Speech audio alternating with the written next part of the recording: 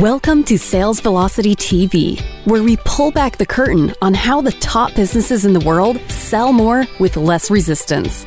Bringing over 50 plus years of combined sales experience and over 100 million in revenue generated, please welcome the hosts of Sales Velocity TV and two incredibly entertaining gentlemen, Andrew Cass and Aaron Parkinson.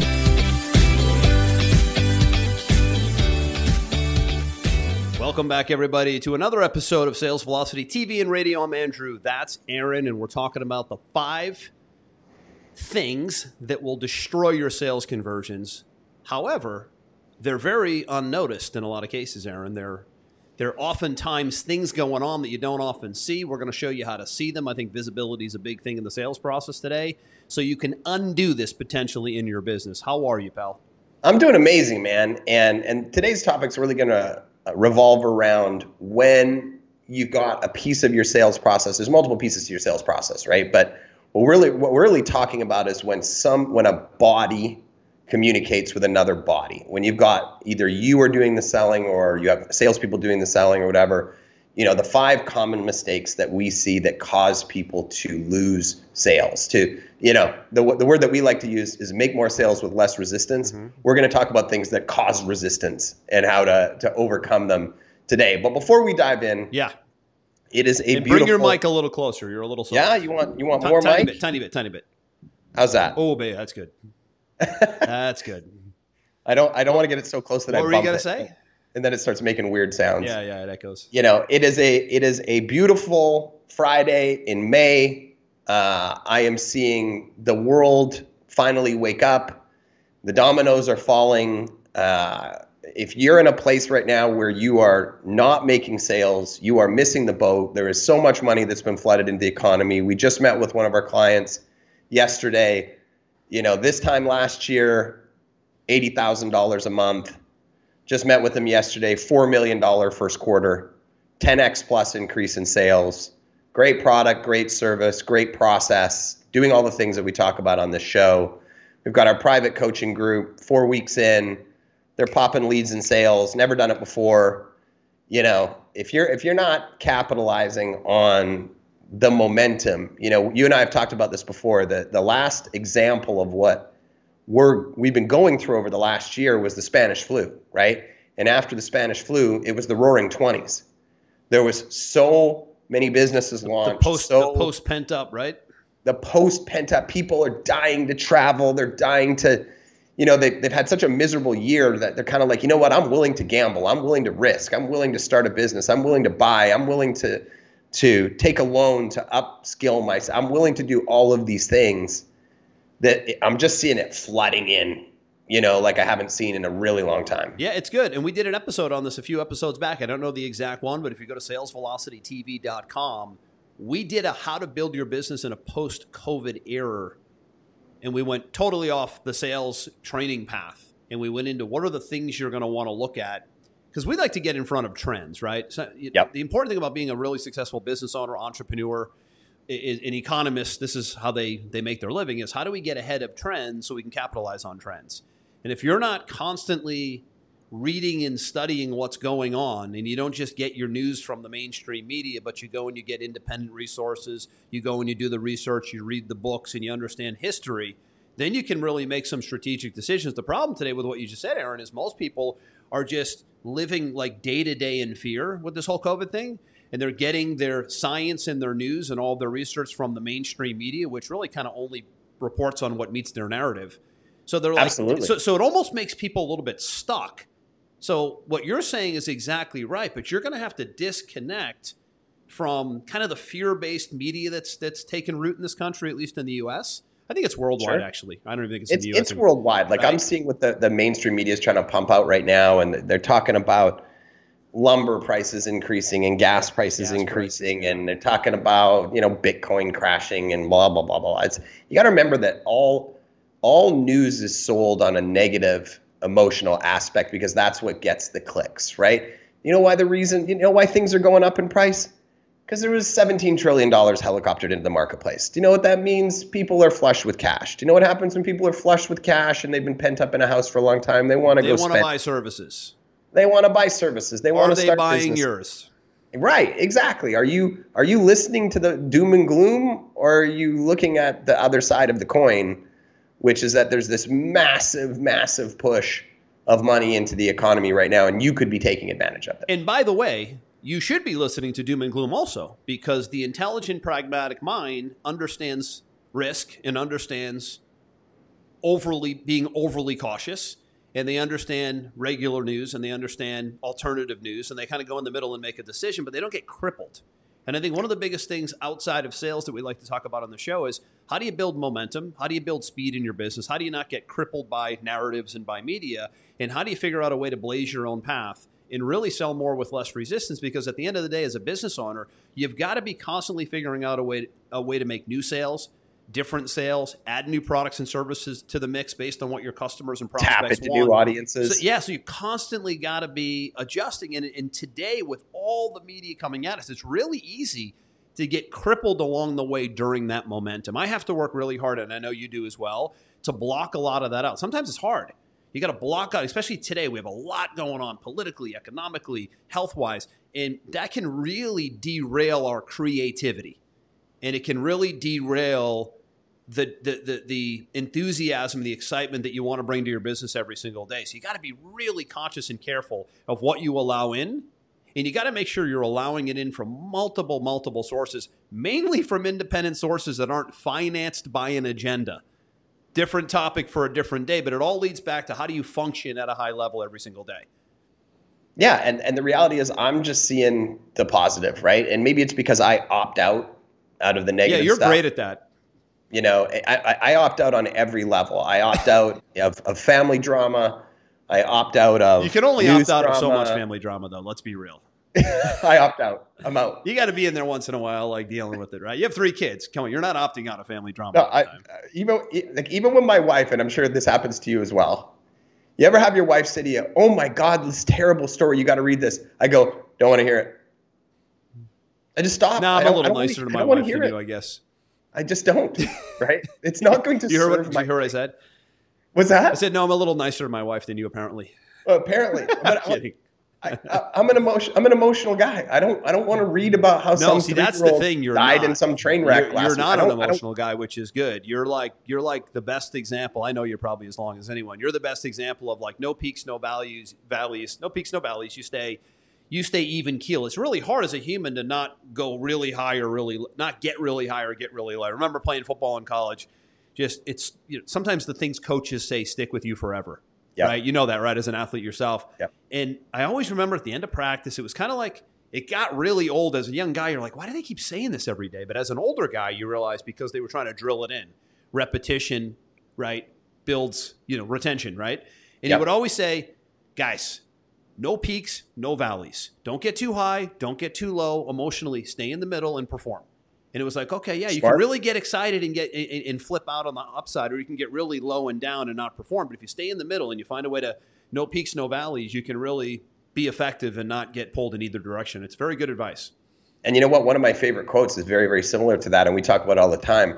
When I go into any type of process where I'm developing an offer, or I need to sell something, or I'm trying to establish a joint venture or whatever, I always go into it expecting the best. I always expect the best, but I'm not emotionally attached to the outcome. Mm-hmm.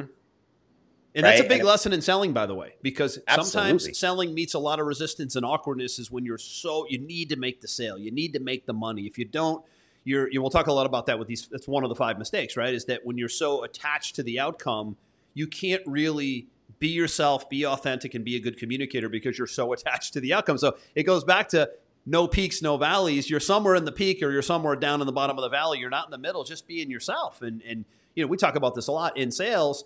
Sales is just good quality communication and sharing solutions with no real pressure, no real attachment to the outcome. But so many can't really pull that off. And a lot of times it just takes time. It's a practice skill. It takes time, experience, time in the game. Let's dive into some of these key points. And we said it was the 5. I mean, we actually have 10 here. I mean, we'll see how far we get through. We like to over-deliver. We'll 6. We present 5 in our marketing, but we'll deliver 10. Whatever. It's our 7. Show. We'll do as many as we want. Maybe we'll do 7 just to be weird. Right? Number 1 is when you've got that one-on-one communication, one of the biggest mistakes that we see is allowing the prospect to lead the dance, lead the sales process, right? Jordan Belfort, we quote him, all the time because he's one of the greatest salespeople on earth, right? He talks about keeping people in between the lines, not letting them get too far off track this way or too far off this track, and just keeping them in the process from information. It's the straight line philosophy. Straight line theory, right? It's super easy during the sales process to let the prospect take control and lead the discussion. And it can happen due to a number of different variables like the prospect's personality or their experience dealing with salespeople. It also could be the salesperson's inability to ask the right question and move the sale forward. What we found is that the best way to maintain control of the sale from the very start is to make sure that you're asking the right questions, right? And when somebody starts to get, derailing the process, is to bring them back in line with the right question, right? Mm-hmm. By asking those quality questions, you'll have far better control over the outcome of the sales, interaction, and the number of sales that, you can make will increase.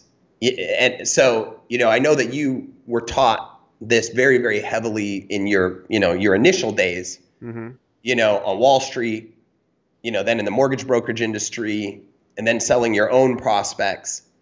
What insight can you share on this particular point for today? I think a lot of salespeople today, like you said, they jump into, here's what we do, here's how we can help.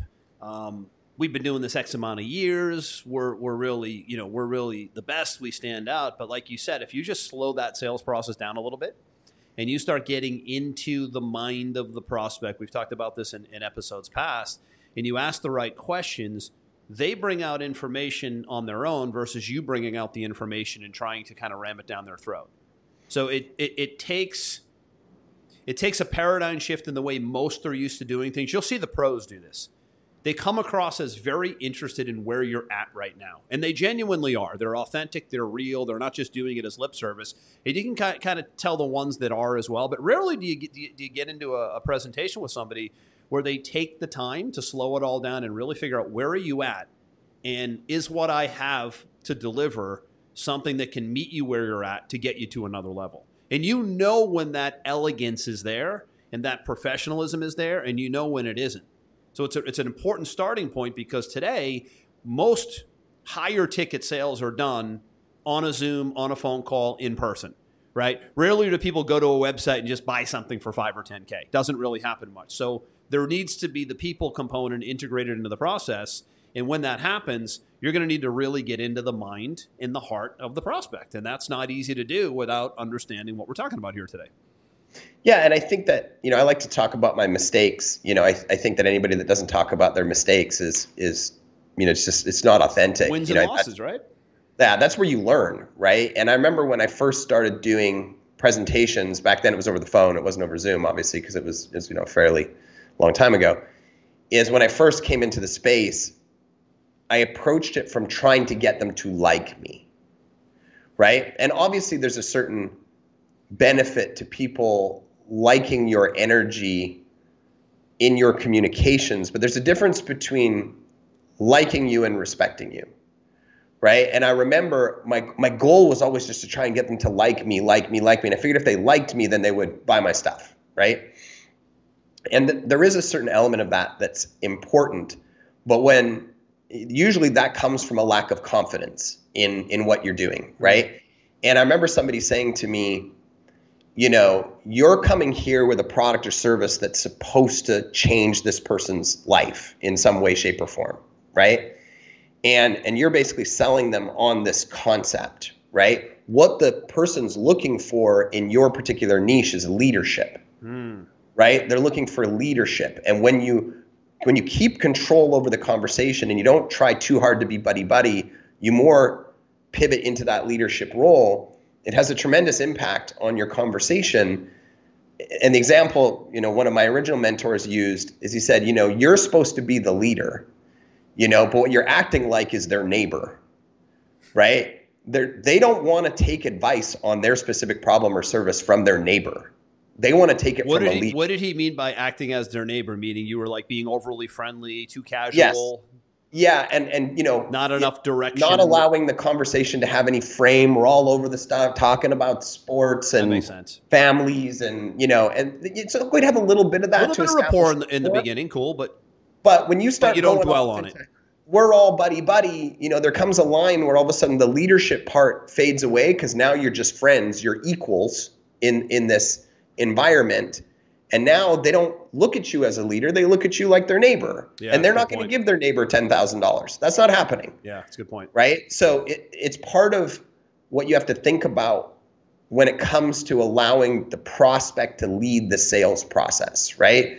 Got to make sure that you've got your system, you've got your process, you've got it laid out, you're asking the right questions, you're listening, you're responding, and keeping them moving from where they started to essentially where they need to go. Not where you want them to go, but where they need to go based on what you can offer them. Do you remember the movie The Bronx Tale? I never saw The Bronx Tale. The Bronx Tale was Robert De Niro, kind of gangster in the Bronx movie, how the mafia moved. And like, I think his name was Guillermo, I forget, or Geronimo, one of those names. The kid kind of coming up and wanted to be like the mafia bosses. And he's like, yo, Sonny, is it better to be loved or is it better to be respected? It was like the big theme of the movie. And in the mafia, it was like, it's always better to be respected, not loved, because then you're almost kind of feared, right? But it's funny. When you said it a second ago, it brought me back to that core line in A Bronx Tale. Is it better to be loved or is it better to be respected? It was like he was trying to learn that the whole movie. The young kid was probably 18. And you got to show up as the expert in your field, right? And that does lean more towards respected than loved. Yeah, because you might be a little harsh. You might have a little bit of a style someone doesn't like. But if they respect your leadership and your direction and your authority and the fact that you can put a system in place to help them, you don't have to be the most liked guy in the world, right? Let's be honest. That's such a great point.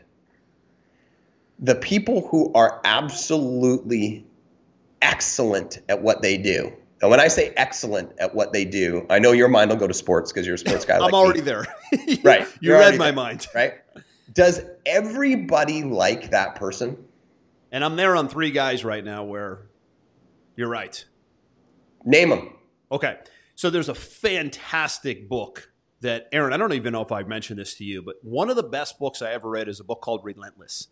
Yes, it's a book about the private trainer behind Michael Jordan, Dwayne Wade, Kobe Bryant.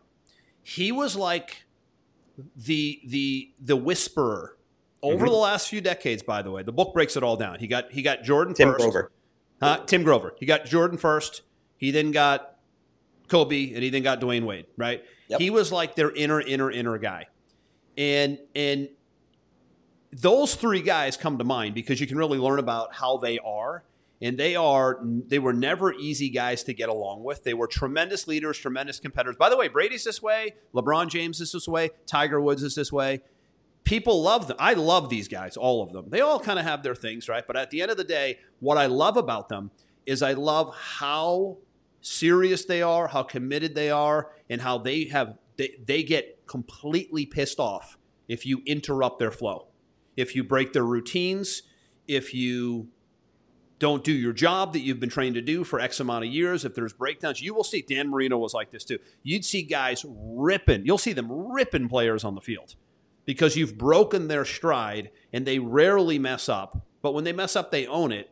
And these are guys that, Jordan especially comes to mind, people feared them, respected them. Some loved them. Their close inner circle tended to love them. But really, it was more like, man, these guys are tough to get along with. They're tough to deal with. They're real. But that's because they set their expectations so high. The bar is so high. So, like you said before, these were guys that were tremendously respected, but they weren't liked by a lot. Not by everybody. People. Yeah, I wouldn't say everybody. Of course, they have their but they were always like they would keep a close alliance of people. Yeah. But for the most part, it was like, man, it was a love-hate relationship with this guy for a long time. But we won and we performed and we have championships and we made big money. So that was the result they were all after. But those guys that are high drivers like that, they're really difficult to deal with. Their trainers have a hard time dealing with them. So Tim Grover would come in. The book is amazing. Tim Grover would come in and really kind of He's got a new book now, too. What's that? He's got a new book now, Does too. he really? I saw him speak live a few years back. But the fact that he got in, he was a close confidant to these guys, and you can see in the book that they were drivers and tough to like. Right? So it's, there's commonalities. Tom Cruise is like this, by the way. Almost impossible to work with, but the level of excellence when you get onto a set with him and he's part of the production and the script, you're getting ready for a multi-$100 million blockbuster. And you know that and this is the thing, when somebody's playing at that level, they have that level of expectation. They know their craft inside and out. They know they're going to deliver a great service. Right, they have a lot of control over what's happening. Yeah, They're not. They like control a lot. Right, and that's kind of what I'm talking about. Is you got to keep that control, and outside of sports, you'll see the same things. CEOs. Head of Amazon, head of Apple, head of Tesla. I can go on and on and on. Right. Yep. Loved by some, not loved by others. If you're looking to be loved by everybody, let me tell you right now, don't be an entrepreneur. Yeah, or don't be a business owner. Don't look to go up the C-suite ladder. Don't look to be a CEO, because the animosity or the criticism along the way will derail you. And that's a commonality in all these guys. Sports, entertainment, business. Those are the three pillars, right? Where you'll find the highest level producing people, very, very wealthy people, and very, very committed, focused, disciplined, and they get aggravated fast. I mean, Steve Jobs comes across here, and you got to, if you read the Steve Jobs story or you watch this documentary, Steve Jobs looked on the surface like he was this calm, chill. I'm going to release the iPhone. He was because he had good stage presence. That was his branding. Animal to work with if you go deep into it. I mean, he was a really difficult guy to work with. So again, back to the sales process part, you have to be in a position where you're okay pissing some people off along the way, and maybe your team getting a little aggravated along the way, because you're so hell-bent on the results. And everybody wins with the results, because the team results wins, of the client, the results of the company, your personal results. So it's commitment to the result, which can sometimes cause a little agitation, can sometimes cause a little animosity. But hey, big deal, right? You just decide how you want to play. Yeah, you and I, and this is where we're going to end up going 20 minutes on the first one. Apparently, we're going to do two. We got to pick. My fault, man. We're going to do two analogies. You and I just hired an amazing new sales manager for one of our companies. Yeah. And the thing that we liked about it the most is that he came in and said, I think we should do this, and I think we should do this, and I think we'd make more money if we do this, and I'm going to jump in and I'm going to show you. And you and I were like, perfect. This is a guy who wants to control his domain. He wants to get in there. He wants to get results. He's not somebody that we have to babysit and coddle and all that kind of stuff. And he's controlling the situation, right? He's going to control the sales process. He's going to control the customer interaction. He's going to control. That's what you want. You want somebody in that space. And by the way, I was talking to a client yesterday. He's trying to find that kind of caliber person or two in his business. Has a $2-3 million a year business going to 10. That's his trajectory. And it's like those A players are hard to find. Those A players come in and they like to shake things up, and they like to create a little bit of turmoil, because sometimes when you break things and then rebuild them, they're built better. Those people are hard to find. But in your business, they want to own it. They're passionate about it, and they're proud, right? So point number one, really all about leadership and I think cadence. Right, there's a cadence to that presentation where not only are you taking time to get to know the prospect, but there's a cadence in your process.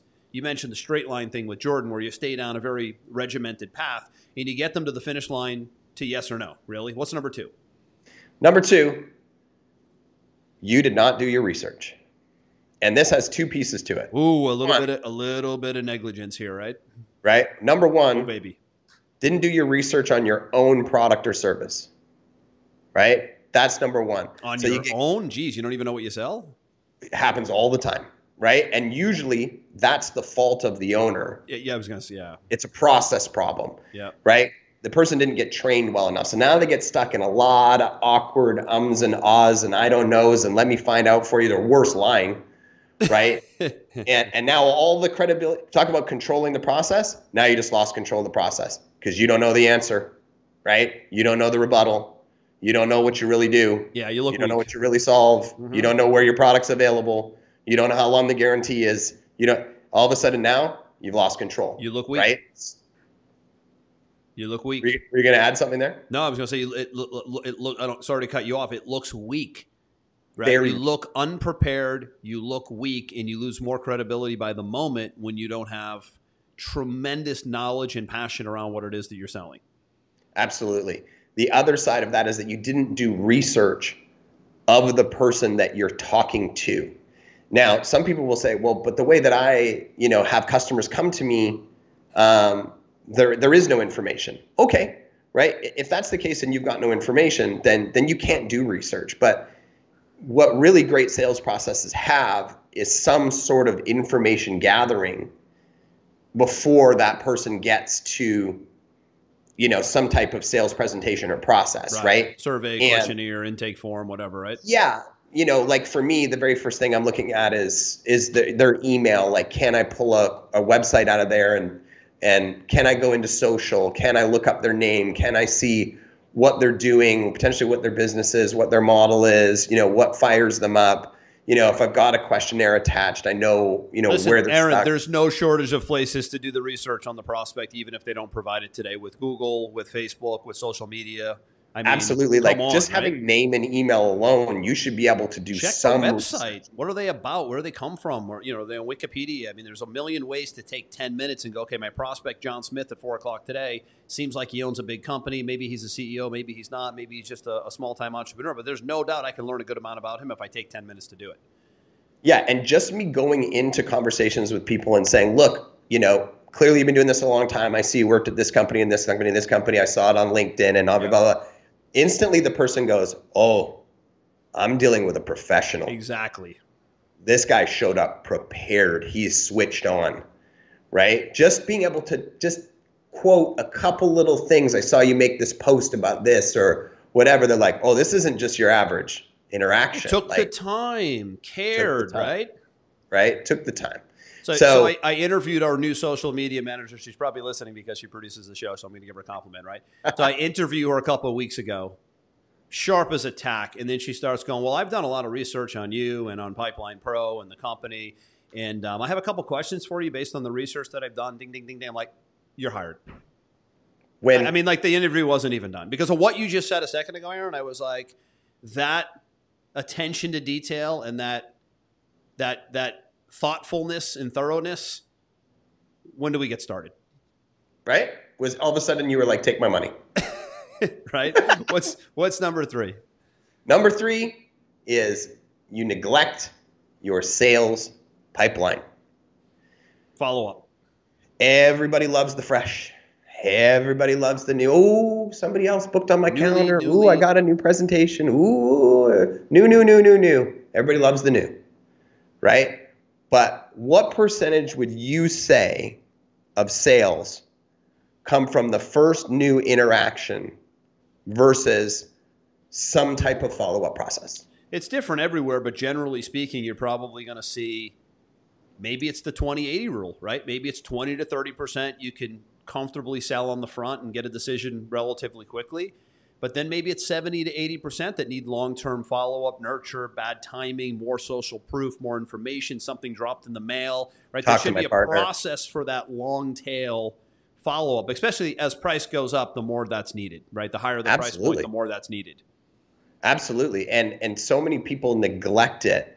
And the great thing is that there are so many ways to automate a huge amount of that process. Yeah. That's why we built Pipeline Pro, that sponsors the show, where you can be sending follow-up emails, you can be sending follow-up texts, you can be scheduling follow-up phone calls, you can be sending people more information. You can go, you'll go deep. You'll send them a piece of direct mail. You might even send them a gift on their birthday. You can go as deep as you want, and obviously it's dependent on the price or the service, but when you put that kind of effort, when you put the same amount, if not more effort into your follow-up process in your pipeline than you do on your first interaction, you'll see your business 5x overnight.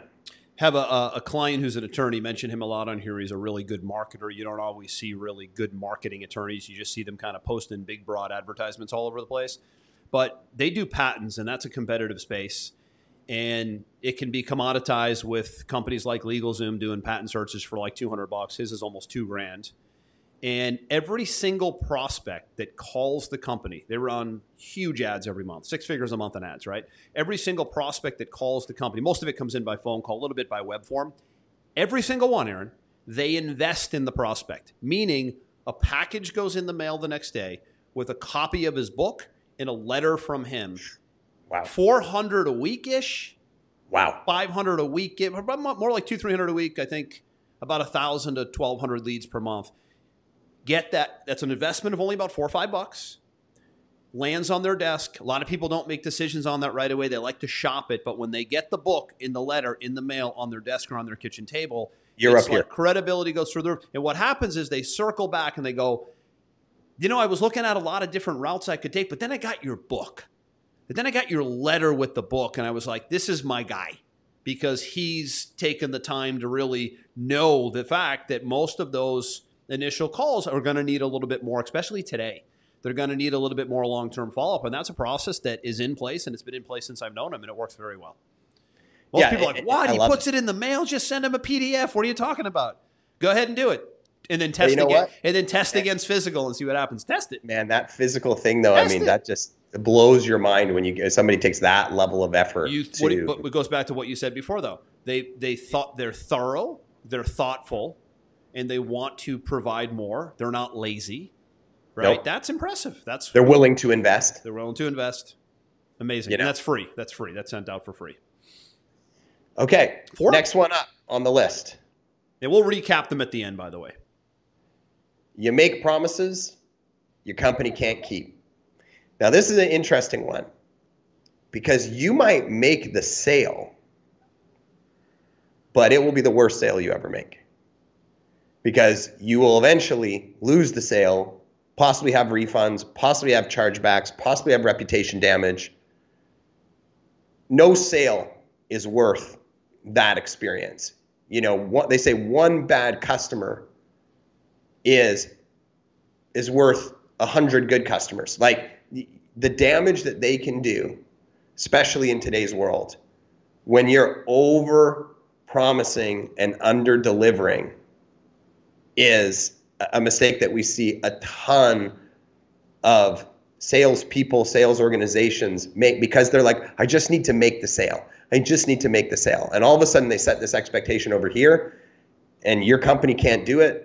And all of a sudden, it's a giant firestorm of problems that are going to happen inside your organization. Right on. Right? If you're the business owner and you oversee a sales team, you have to be careful of that because the sales team won't care as much as you do as the owner about overselling and under-delivering. That tends to come with, rough and raw sales guys who are there to make a commission, but not really there to deliver great service as well. So it's one of those things where if you're the one selling and you own the business and you created the product, it's different, right? Because you're gonna usually deliver what you say. But when you start bringing in outside people, you got to make sure they're not under promising and over delivering on under promising, right? That happens a lot with teams and growing a sales process that you have to be careful of. Well, and I don't want to be that guy that's like over pumping our own thing today, but it's one of the features that makes Pipeline Pro so awesome is that your sales team can call and email and text all within the platform. And it can be seen and it can be tagged and dated and timestamped. So if you, the owner, want to go in and monitor that whole thing, you're not like, where was the call made? Where did they send the email from? Did they text from their phone? It's like shit's everywhere. Yeah, and you can go in and say, I'm just going to listen to the last 10 calls that this person made. I did it yesterday with one of our people. I did it yesterday. I'm going to go listen to 3 calls, but I didn't have to go find them, Aaron. Because they're right there. We had that client last year where their sales team went rogue and just started they went from doing one-on-one calls to group webinars and the crazy stuff they were saying. But here's the funny thing. They were calling from the platform so that the owner could hear them at will anytime he wants. And then they were like, you know what? I think I'm going to go do group Zoom sessions. Nobody knew about it. Nope. And then they couldn't get the recording, so they have no idea what was being said. And by the way, they were selling, but they were doing what you just said. There were people like, what was I just sold? This isn't what's being delivered. Right. So they went rogue. They went off the reservation. Really important today to keep you and your salespeople on the reservation, everybody using the same systems, everybody in one place, so that you can audit it and you can monitor it and you can hold people accountable. So accountability in sales is everything. Yeah, this is where the money happens. This is where the first transaction happens. It's where the money happens, but it's also where the breakdowns happen if you let it get away. Absolutely. No question about it. Last one for today. You don't pay attention to what your prospects and your clients are saying. So this is where like the first topic we covered can kind of go the other way, where you're like, I'm going to say this is going to happen next, blah, blah, blah, blah, blah, blah, blah. I'm going to force this. And you don't have the other side to the equation, right?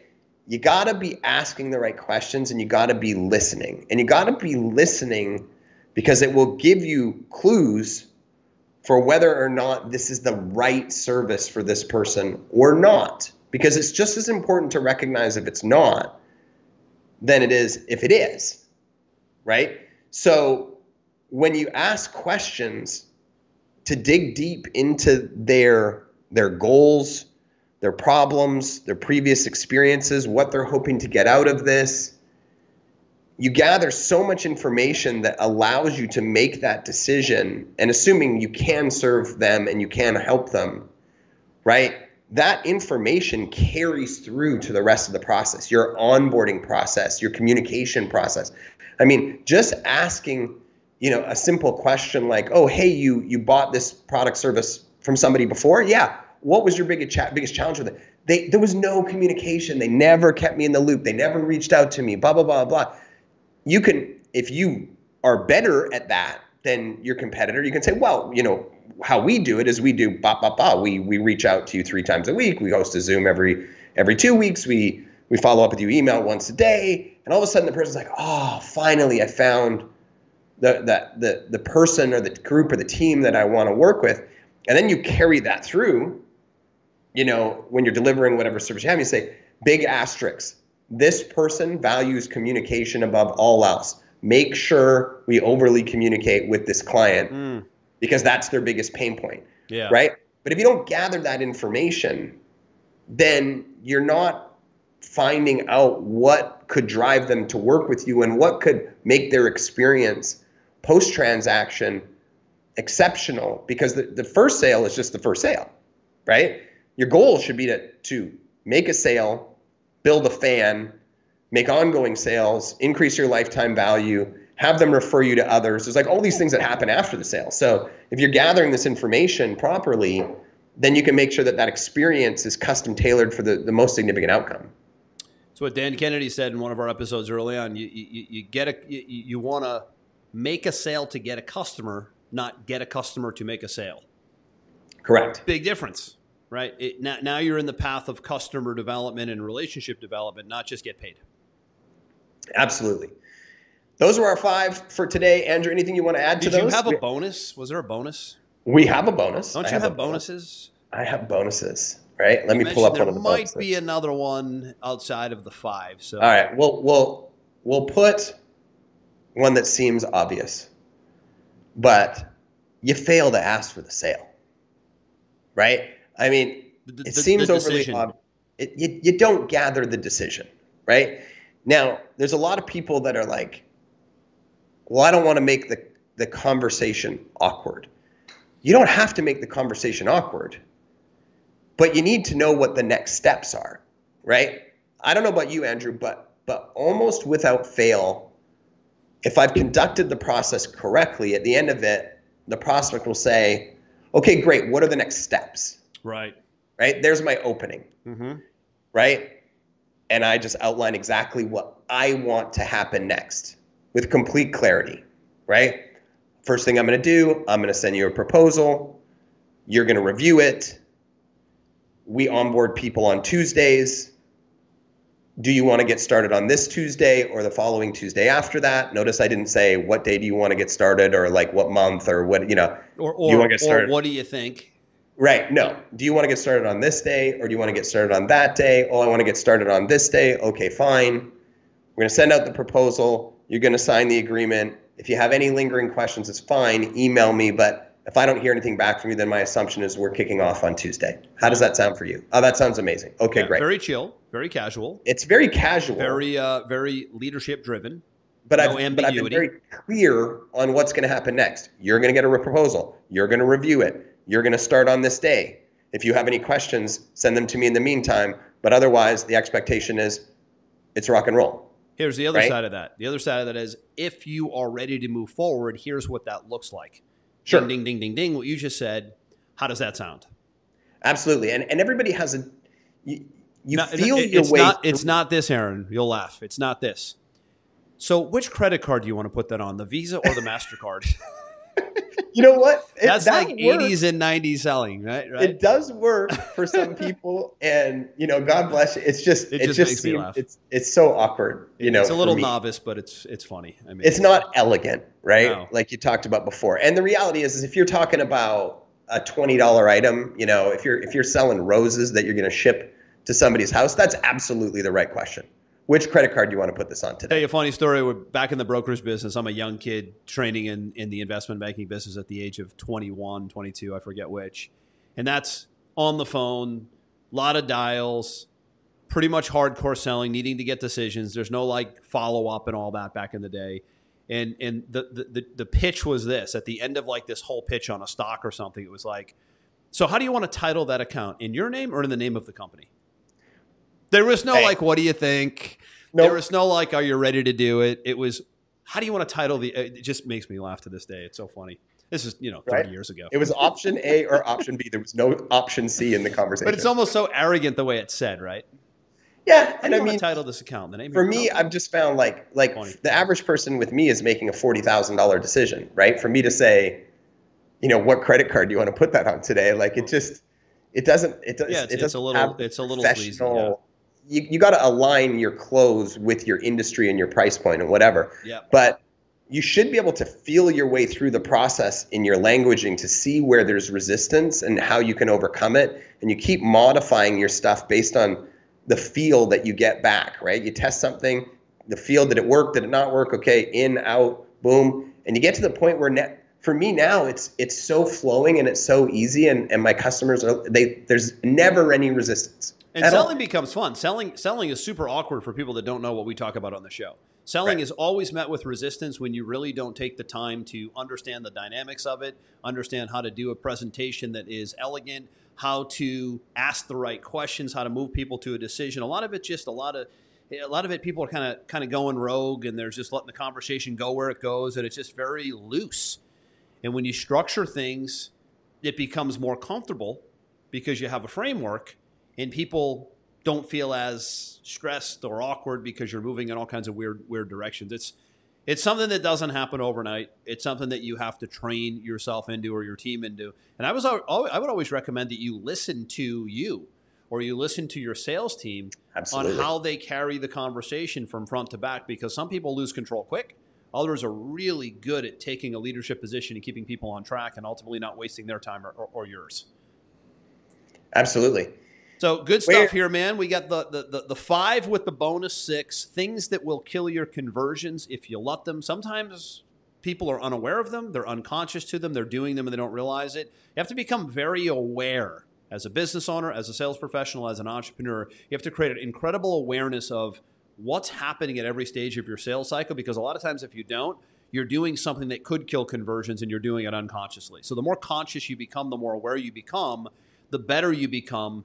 And then you get to do more with less, right? You can actually close more deals with less leads when you're really diligent and deliberate about your process. Absolutely. Where can people check out some of our previous episodes? As always, visit salesvelocitytv.com. You will see all of our episodes there by TV like this if you're watching on the show, and you'll see all the ways to download it on all the big podcast networks like Apple and Google and Amazon and Stitcher. And all those spots. So listen on the go. Watch us live every Friday, 11 a.m. Eastern in the public, wide-open Sales Velocity TV Facebook page. And we'll see you on the next episode. This is Andrew. That's Aaron. We'll see you next time.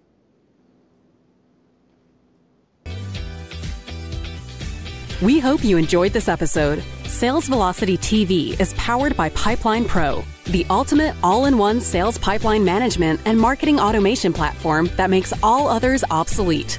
And we can prove it. Take a tour at gopipelinePro.com. See you on the next episode.